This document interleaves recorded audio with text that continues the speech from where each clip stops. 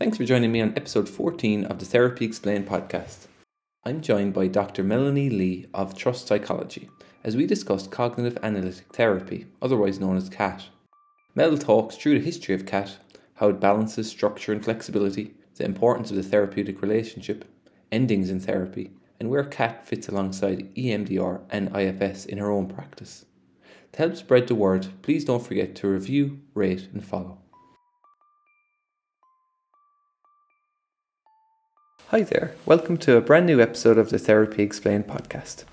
Today I'm joined by Dr. Melanie Lee, clinical psychologist specialising in CAT, EMDR and IFS.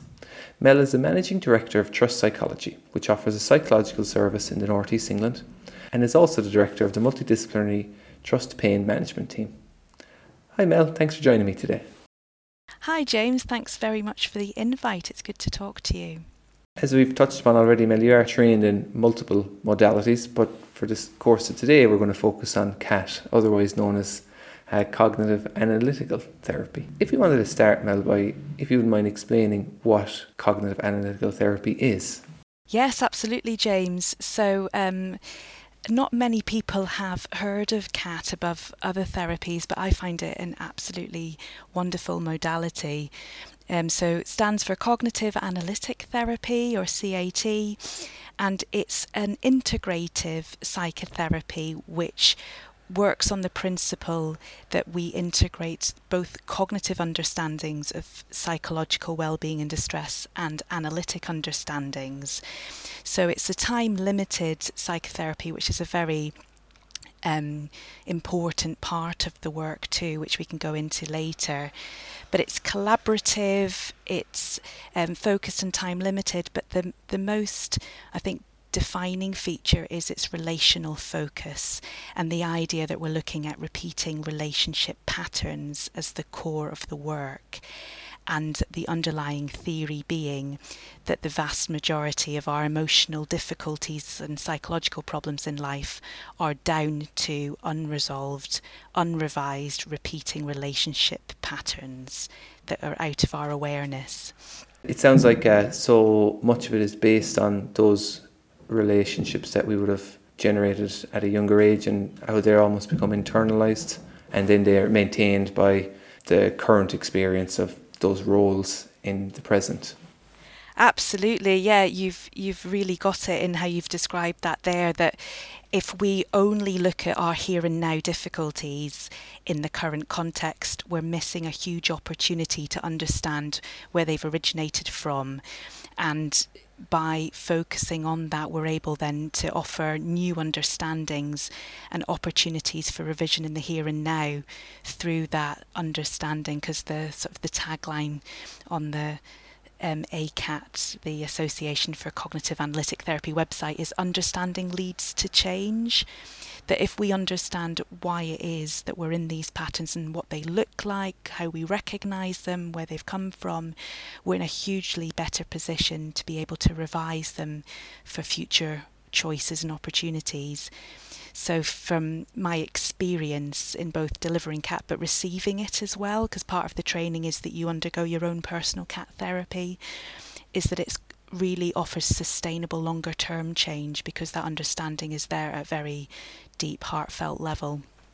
I recently did an episode with Dr. Sarah Thompson from Ireland, who specialises in schema therapy, and it sounds similar in some ways where it's combined cognitive therapy with analytical therapy, because I think that was the foundation to schema therapy. It was, I can't think of his name right now, but he had trained in cognitive therapy and he felt like it was missing that developmental aspect. So there's a real overlap there between schema therapy and CAT therapy, although the foundations were quite different for CAT therapy. Would you mind just giving us a little bit of background on CAT therapy and how that was developed? Yes, absolutely. And I'm aware of schema therapy to some degree. And is it Jeff Young, the person you That's were? right. Yeah. But I'm not trained in it, so I'm aware of some of the core principles. And yes, there'll be absolute overlaps. One of the really distinctive features of look at, compared to some of the other therapeutic approaches, especially those that have been more coming out of the cognitive domain and those cognitive theories, is the continual focus on the therapy relationship, and that being a named focus part of every session and the interaction that you're doing. So that the history of it came from some discoveries in London, really, the main proponent being Dr. Tony Ryle, who in the 1960s was trained in some psychoanalytic approaches himself. He was a GP working in London, very interested in psychotherapies, and had a slant to understanding and looking at the research as to why people did not get better from psychotherapies at that time.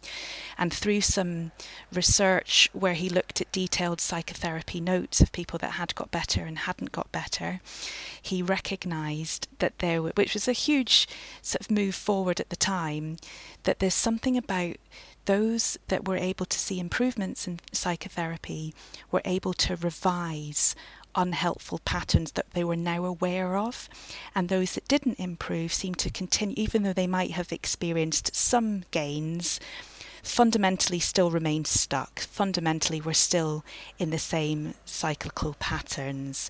And of course, at that point in time, in the 60s and 70s, cognitive theory was really emerging and Beck's work was happening.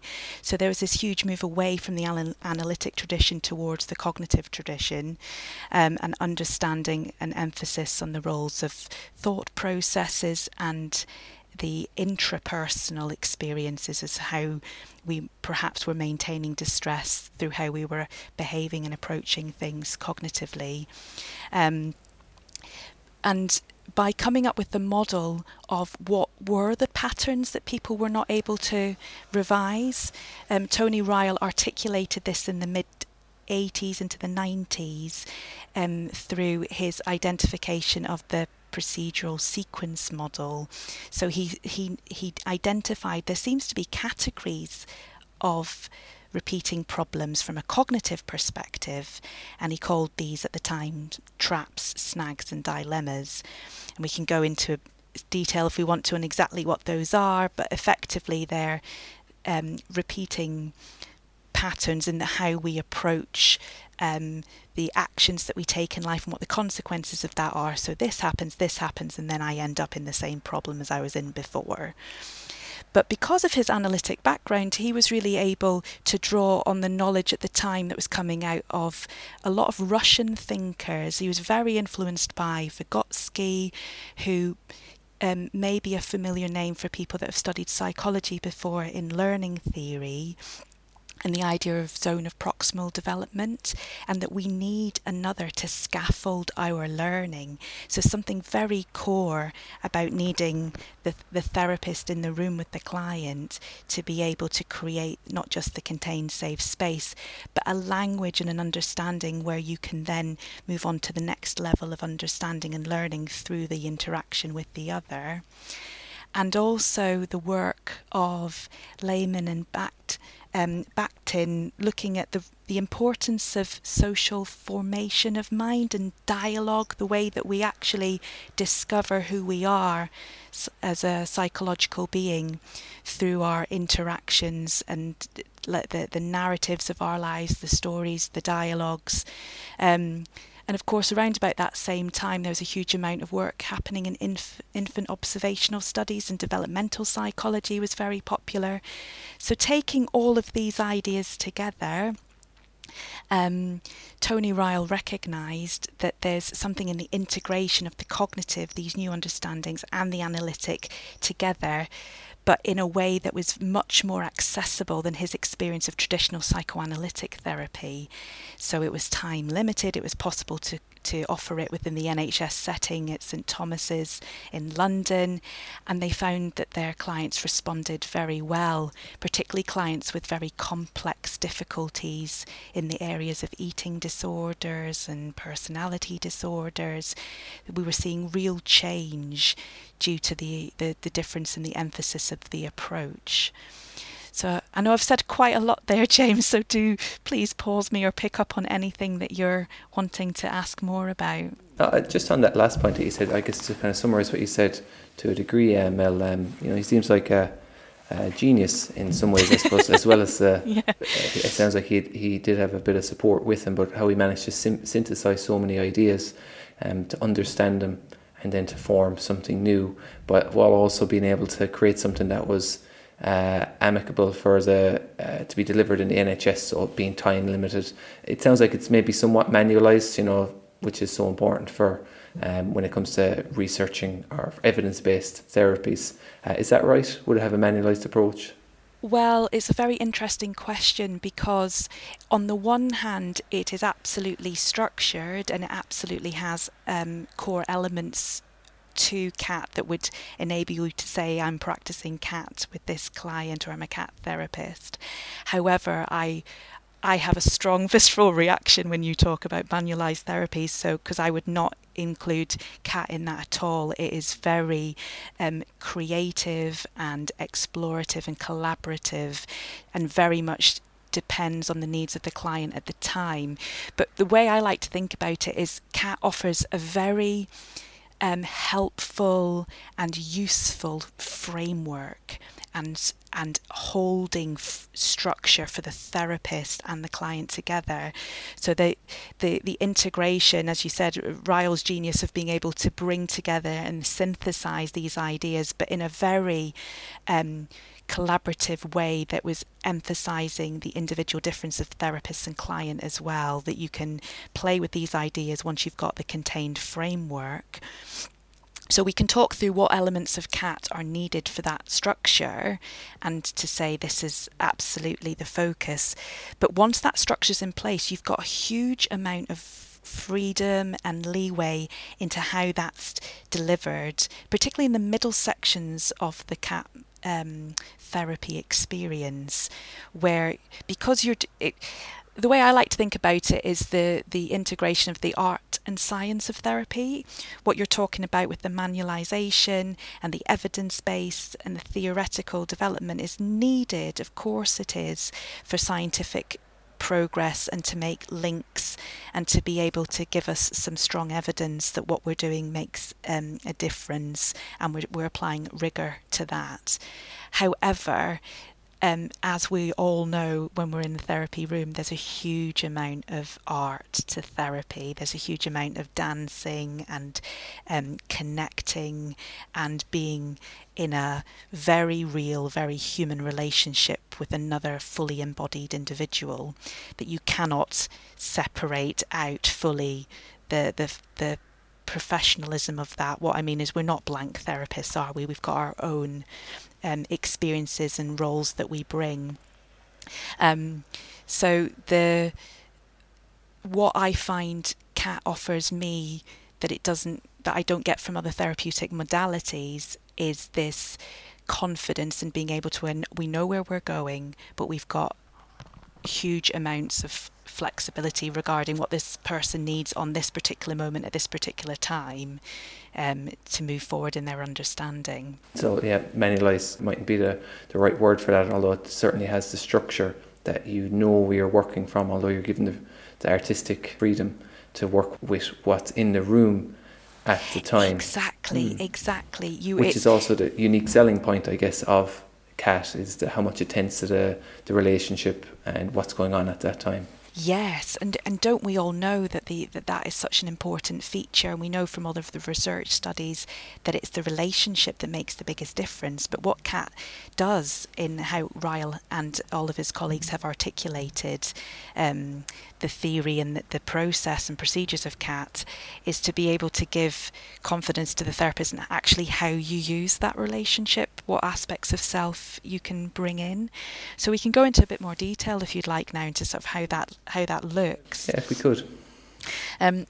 Because my experience of receiving CAT and what I hear regularly from clients is it's just a wonderfully nurturing therapy in that you get to the heart of things quickly, because the truth is that the past influences the present. So we by making that explicit in the room, but seeing how that offers choices for the future as well, means that people that have had long enduring problems have real opportunities for change that haven't previously been thought possible, because people often come to CAT having had unsatisfying experiences with other therapeutic approaches. So in the way that CAT developed, particularly from the 90s onwards, was to offer it as a 16-session model, going up to 24 plus sessions if it was for more complex cases as well. And within those 16 sessions, you have a number of phases that you work through. They are reformulation, recognition, and revision. So the 3 R's. And that's all within the time limits, knowing that you've got the 16 sessions, that will be your ending point, with a follow-up period as part of that too, so the 3-month follow-up. And the aim of reformulation is to take somebody's understanding of their situation and their life story and take a new understanding of it through hearing the client explain what's been happening for them and where they feel very stuck. And the therapist the whole time is listening out for these repeating relationship patterns and this core concept in CAT of reciprocal roles, which is how in a relationship what roles we take and what we expect the other to do and how we then respond to people. So for example, if I was raised in a home environment where there was a lot of control or coercion happening, I wasn't given much choice in my decision making, I was sort of influenced in that way, I might experience others as being very controlling towards me, and I'm left in quite a controlled place. And then I will internalize that, as you spoke to earlier, and take that with me throughout my life. So I'll be quite controlled perhaps in my self-management of the way that I think and manage my life. I might inadvertently be quite controlling of my own family or children, and there'll be some aspects of this I'll be aware of, but a huge amount I won't. And if that is named in the therapy early on, you can have it visually mapped out in front of you in a controlling to controlled reciprocal role, which effectively is words on paper with arrows. There's a fabulous book by Steve Potter called Therapy with a Map, where he talks through this mapping process in a lot of detail, and the huge benefit in therapy of having this visual representation of your patterns as you're understanding them together with your therapist. So the reformulation early stage of CAT is getting to know one another, building that relationship, but starting to name these repeating relationship patterns through hearing the person's story and what their memories of early life was, what key moments in their experiences have been, mapping that out together and noticing how that influences the here and now, particularly how the therapist feels with the client and the client feels with the therapist. That is all talk aboutable, which is a lovely phrase I love from CAT. Anything is able to be named, and that offers so much to being able to understand what's happening between two people. I wonder if that happens to come up as part of the dialogue. Maybe you've recognised it beforehand, but if this is a pattern that they might be, it might be a habit for them. If they start to notice it coming up as part of the conversation, or even if you might bring it up, is that something that happens commonly in CAT, where you might name it happening as part of the discussion you're having? Absolutely. You've got the structure of CAT, that understanding that the past influences the present, and the importance of the therapy, the therapist's self, and using you as a core tool in the work means that you are naming everything that you notice between you. And you don't have to know, as a therapist or a client, where that conversation's necessarily taking you to, what the conclusion of it is. There's a beautiful curiosity throughout Cat where you can just say, oh, I noticed in that moment when you said that, I felt really deeply sad. I wonder what that's about. Or I noticed when you were telling me about this aspect of your schooling experience, we then went straight on to talking about something else. That was interesting. And bringing this curiosity in and seeing how the patterns are showing themselves up in the room, you are then able to get this absolutely incredible ability to capture a huge amount of complex information in quite concise language. And the tools that Cat utilises really help create that structure and offer that containing support to both the client and the therapist in the room. So you've got the map that we were hinting at here, this visual representation. There's always paper and pens between you, and anything that you notice and name you can just put on paper as a curious place. So it feels like we've got these reciprocal roles coming out. But then if we're talking from roughly a 16 session model, by about session 4, session 5, there'll be enough of a discussion about the person's reasons for coming to therapy, their history, what's happening between you in the room, to be able to capture that understanding in the form of a Cat reformulation letter. So the Cat therapist will then, about session 5, session 6, suggest writing to the client, and in that letter we aim to capture the reasons for coming for therapy, but then what we've named between us as key repeating relationship patterns that we already have felt between us or picked up from hearing about your life experiences. And there are tools that help with that too. There's a psychotherapy file, which is an 8-page document that therapists can use if they like to, which asks about common patterns people can experience in life, and the client can go away and complete that and bring it back, and that can lead to further dialogue and discussion.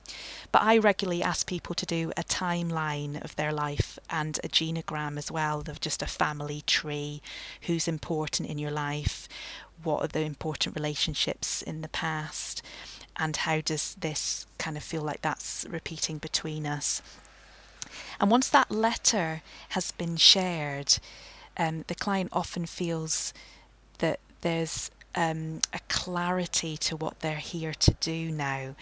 And whilst we've collected quite a lot of information by that point, there'll be 2 or 3 key therapy tasks at that time that can be identified, and a key target problem that we're working on that then can be the focus for the remaining middle section of the work, which is this recognition phase, leading into the revision and ending phase by session 16. And so in what way does the recognition build on from that? What are the next steps that you take? So if you can imagine receiving this letter which describes your life, it's a very powerful moment in the work. And often I felt it myself in my own personal therapy, but the feedback we often get from clients is, you've really got me. This is me. This is more than just a series of behaviours that I do or thought processes that I have. Like, you've captured the felt sense of what it was like for me to live my life in my family growing up, in my work environment, in my home environment, and the problems I'm having now. So there will hopefully be a lot of resonance at that point. And from that letter onwards, you're completing your visual map, or what was traditionally called by Tony Ryle as the sequential reformulation diagram, SDR, but that's a very big mouthful, isn't it? So we much prefer map, because map has as I was describing earlier, sort of words and arrows on it. When it seems then, like when you get into a dispute at work, this happens, then this happens, and you're left feeling as you did when you were little, when you were bullied at school perhaps, might be a sort of a common feature that will come out. And that then leads you to take this next action, which unfortunately leads to another repeating pattern. So what options do we have? And the recognition phase is so important, where you have the map between you at all times, but this ongoing dialogue that unfolds between, oh my gosh, is this pattern just happening between us right now? Where are we on the map?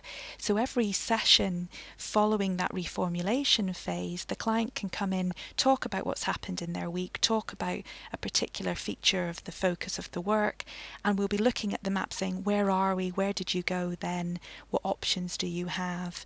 How's this repeating between us right now? And I find that recognition takes place at a number of levels. You hope that it happens at a kind of cognitive level where we understand things differently. But as you've picked up on a lot of your previous episodes, James, when we talk about the integration of mind and body, feeling it at the body level, the somatic experience of it is so important. So I find when recognition happens at a felt level, like in my gut, I know what's happening here. Or here I go again, I've been caught in that same pattern. Once people recognise that and really feel it, and that can take time, some of it happens quicker than other recognition points, then what's fascinating is that the revision can happen quite spontaneously at times. Sometimes it does need therapeutic support. I've offered people, say, understanding of communication styles or assertiveness techniques, where you can bring in your mindfulness and other CBT, compassion focused therapy or ACT therapy principles come in beautifully there often, and that's where I really integrate EMDR and IFS as well if things need moving on at a kind of trauma level.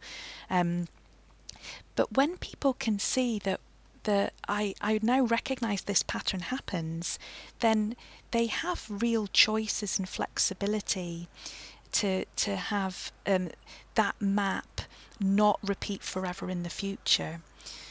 Because the map's a really lovely kind of compass point as to what's happened in the past, what's repeating in the present, and what is likely to repeat in the future if you're unaware of it.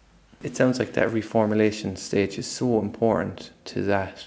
As you say, it helps people see themselves as more than just a series of thoughts and behaviours. It helps them understand the hows and whys those have developed. And I wonder, does also kind of help them separate the person from the action. You know, as you say, when you approach to think, I'm curious about that, it's so less judge. It might feel to them, hopefully at least, that it's less judgmental when you kind of name that action. And, you know, we've talked about this and you've helped them understand that. Okay, I can understand why you might think like this or act like this. I'm so glad you've mentioned that, James, because that's such a reason why I'm so drawn to CAT is its non-judgmental stance. And actually it's a very common feature of the map to have a corner of the map which you call the observing eye, and you name the healthy reciprocal roles that are coming out of the experience of just being in therapy with a compassionate other, like what it's like to be in an understanding to understood position or a listening to heard position. And by taking the context of the situation, like no wonder in these moments you feel like that or you behave like that because that was your dominant experience growing up. It does free up the client to feel at a very heartfelt level, this really wasn't my fault as I've held on to all of my life. This was me in a series of relationships that led to my understanding of who I am. If you've been told repeatedly by parents something, you internalise that. And we won't have a huge amount of other experiences to transform that understanding until we have other relationships that develop through teachers and family members and siblings into future partners and work colleagues, and these relationships repeat everywhere. So being able to understand often gives clients that felt sense of hope and possibility. And where CAT, I find, has huge utility is not just in this one-to-one work, which can be such a lovely experience in and of itself, to feel that deeply understood. But you can take the concept and these theories and apply them to teams, to systems, to organisations. And there are developments in CAT that have moved beyond one-to-one working to be able to take, say, a team that's working in mental health or a team that's working in a physical health setting and map out what's happening at both an organisational or a systemic level, as well as what's happening with individuals. And that is hugely containing and informative, and very much resonates with people in the team. And so we can see how these repeating patterns happen not just at a one-to-one level, but relational understanding in general that CAT offers, I feel, is what a lot of mental health experiences are missing. And we're getting caught in patterns of behaving as individuals and organisations, or as therapists in their practices, or with colleagues, that are just not being spoken about. And CAT gives you that language and tools to be able to name them and say, how come that we're constantly frustrated in these situations? What's the repeating situation here? And then revisions and exits from those cycles are possible once they're named and acknowledged. I think it's a true test of something that if it can, when it's scaled up, it's still effective. Yes. So it's really interesting to hear.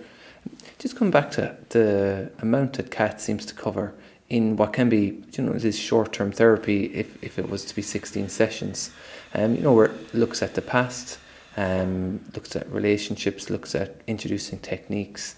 How does it manage to cover so much in that amount of time? It's a very good question. And one of CAT's potential downfalls or weaknesses, I wonder, is sometimes it can feel very complicated. It can feel very jargony, and there's a lot of concepts to get your head around. But actually, in the room, it can feel quite straightforward if you are able to hone all of that understanding of the past influencing the present, the role of the attachment process and the way that our parents treated us when we were younger, and what we learned about ourselves and how we treat ourselves. You can capture that understanding in quite a few simple boxes and arrows, or core words, core issues, because all of us have one or two very much dominant patterns that are causing the biggest difficulties in life. So you are trying through the process of almost like an hourglass, taking all of that information at the start to filter it down to some very focused tasks, which is easier said than done sometimes. But some of the greatest supervision advice I've ever had is the less time you have, the slower you go. And you can spend time in sessions really with either silence or digging deeper into a kind of an interaction that's happened between you to get a huge amount of understanding from just one or two experiences. And what seems to be very helpful about the way that CAT's developed is it gets to something incredibly truthful in human experiences and the human psyche through these tools. So when someone first walks into a room, or the first few things that they say are actually a demonstration of some repeating pattern in their life and who they view you as in that moment, that will speak to their past experiences unbelievably enough. That when you know what you're looking for, even the way that someone moves or holds themselves, the pace of their voice, where their intonation is, gives you a flavour of their repeating patterns from their early childhood, which is unbelievable. But in CAT training, there's a number of ways that we were taught how to do this, and the best way to really get there is to slow things down. And Steve Potter has this lovely phrase of mapping the moment. So you could take one interaction in a therapy encounter, say when someone walks in and explains why they were late to the session, or talks about an argument that they just had with their partner, And by breaking it down and mapping out exactly what happened in what order and how that person was left feeling when their partner said what they said, or how me as the therapist hearing that experience reacts, by mapping all of that out, actually you get a huge amount of information about someone's past experiences. It's quite incredible, but it is all in the room all of the time if you're able to make use of the transference and counter-transference in how that feels between you. Even a short period of time, it's like a snippet. It's a snippet that can represent the problem wholeheartedly. Just as much as if you were to take a locket of my hair, it'll contain the DNA that makes me up. It's these parts have the building blocks of the whole within them. Yes, that's a lovely, lovely way to phrase it. And I can think of we've talked before about the Notice That podcast, but some of the language that you use about just following the breadcrumbs, really trusting your instincts, that if something feels difficult between us in the room right now, let's talk about it, because it's going to lead to something very, very crucial in what's needed for therapy sort of progress. So I can think of an example just this week with a client when she was talking about an experience that had happened and where she was sort of perhaps not going to try and repeat that experience again. And she was talking about it very factually, and I felt my stomach flip, and there was a kind of anxiety there, but also a deep sadness. So important as a cat therapist to use that information. So I said to her when we were sort of reflecting upon it, when you were talking like that, I felt in my stomach a deep sadness, and that actually opened up a whole other conversation about what had happened in previous experiences when she'd been, say, discussing an important relationship issue with her mother and feeling that wasn't quite connected with. So these are the moments where really being attuned, understanding yourself as a therapist, having your own therapy, being very bodily aware, are fantastic tools that Kat can utilise. 100%, and it's definitely something I use in my own practice, and it can be so powerful. Yes. Although the question does pop into my mind about what about if you're misinterpreting things, or you've got your own unconscious issues, biases. Yes. What about that risk that comes with listening to your gut when your gut may be wrong? Well, is it ever wrong? That's the question. I absolutely hear what you're saying about over-interpretation, and I think that can be something that trainee cat therapists struggle with, and you need to use a lot of supervision and your personal therapy experience and your cat training is crucial for that. How do I know what's me and what's the client? Absolutely. But what is beautiful about the tools and techniques in cat is by putting it out there on the map, you're picking up on something. Like if you use your body as a thermometer to what's happening in the relational space, it's this core idea of intersubjectivity that it's not about me and you or what's happening internally between us. It's about what's happening in the space between us. So I'm bringing something to that, and you are, and it's a unique soup of a moment. So yes, you have to be careful not to say, because my stomach did a flip or I feel anxious, that must mean that you're anxious, or that anxiety is part of this picture. By remaining curious and in this observing place, you can go, I wonder what's happening here. And you're helping the client understand that they have an impact on you and you have an impact on them, and that's life, that's relationships. It's not that you're thinking dysfunctionally and you need to change the way that you're thinking to relieve your depression as such. It's that the influence that we have in these moments between us will influence how your body and mind interprets those sort of signals from your body, and what conclusion you come to. So you're all of the time inviting curiosity, self-awareness development,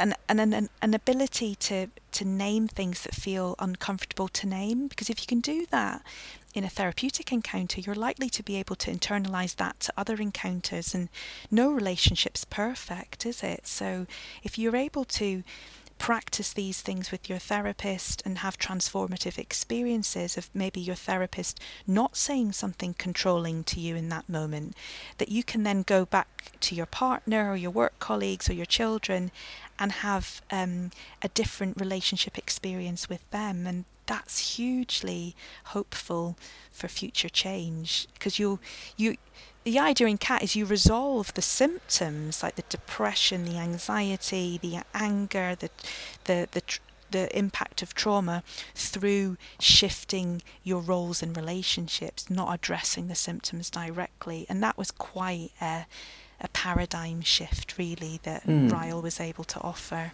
But it does make a lot of sense, and that's a great answer, Mel. We've touched upon earlier how you're also trained in EMDR and IFS, which, if you want to listen to more about those, I think it was episode 2 is EMDR and episode 4 is IFS. I'm wondering, what does CAT not address that these might? It's a good question, and I think there's always evolution and continued integration in psychotherapy.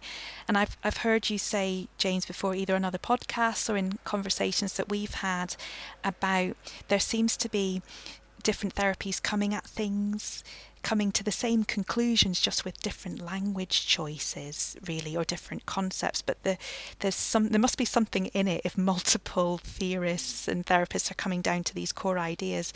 And having trained in EMDR and having started my training in IFS recently since as well, I now view some of the core CAT ideas slightly differently, having had this other experiences. But I find that the relational understanding that CAT brings, what is the context of the situation, the cultural influence that you're able to talk about as well, because everything influences those relationships, that the frame and the structure of CAT, always having that eye on how it feels between us and the intersubjectivity and being able to name and talk about anything, then makes the ability to offer EMDR and IFS to me feel a lot safer, because that therapeutic relationship has such a deep understanding there, and you're never ignoring relationship moments between you. So if I'm offering EMDR, for example, and I pick up on something that's happening in my body or between us in the relationship from a CAT perspective, I'm going to prioritize that relationship moment above perhaps the next stages of the EMDR, because that to me is the safety and the trust in the frame that needs to be maintained in the relationship at all times.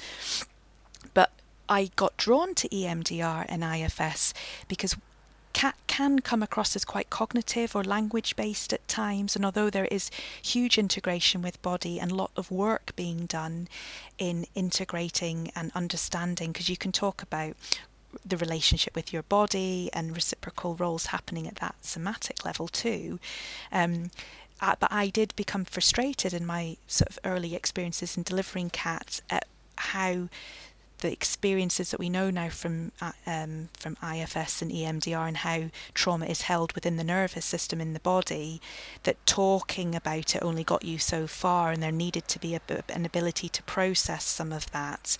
And that's where I got drawn to these other approaches that seemed to me to be getting at something that CAT maybe took longer to get to or didn't get to as directly. It felt that the transformation happened between the relationship, whereas there's a certain amount of nervous system to nervous system interaction that's going on as well. Of course, we're two embodied people in a room together.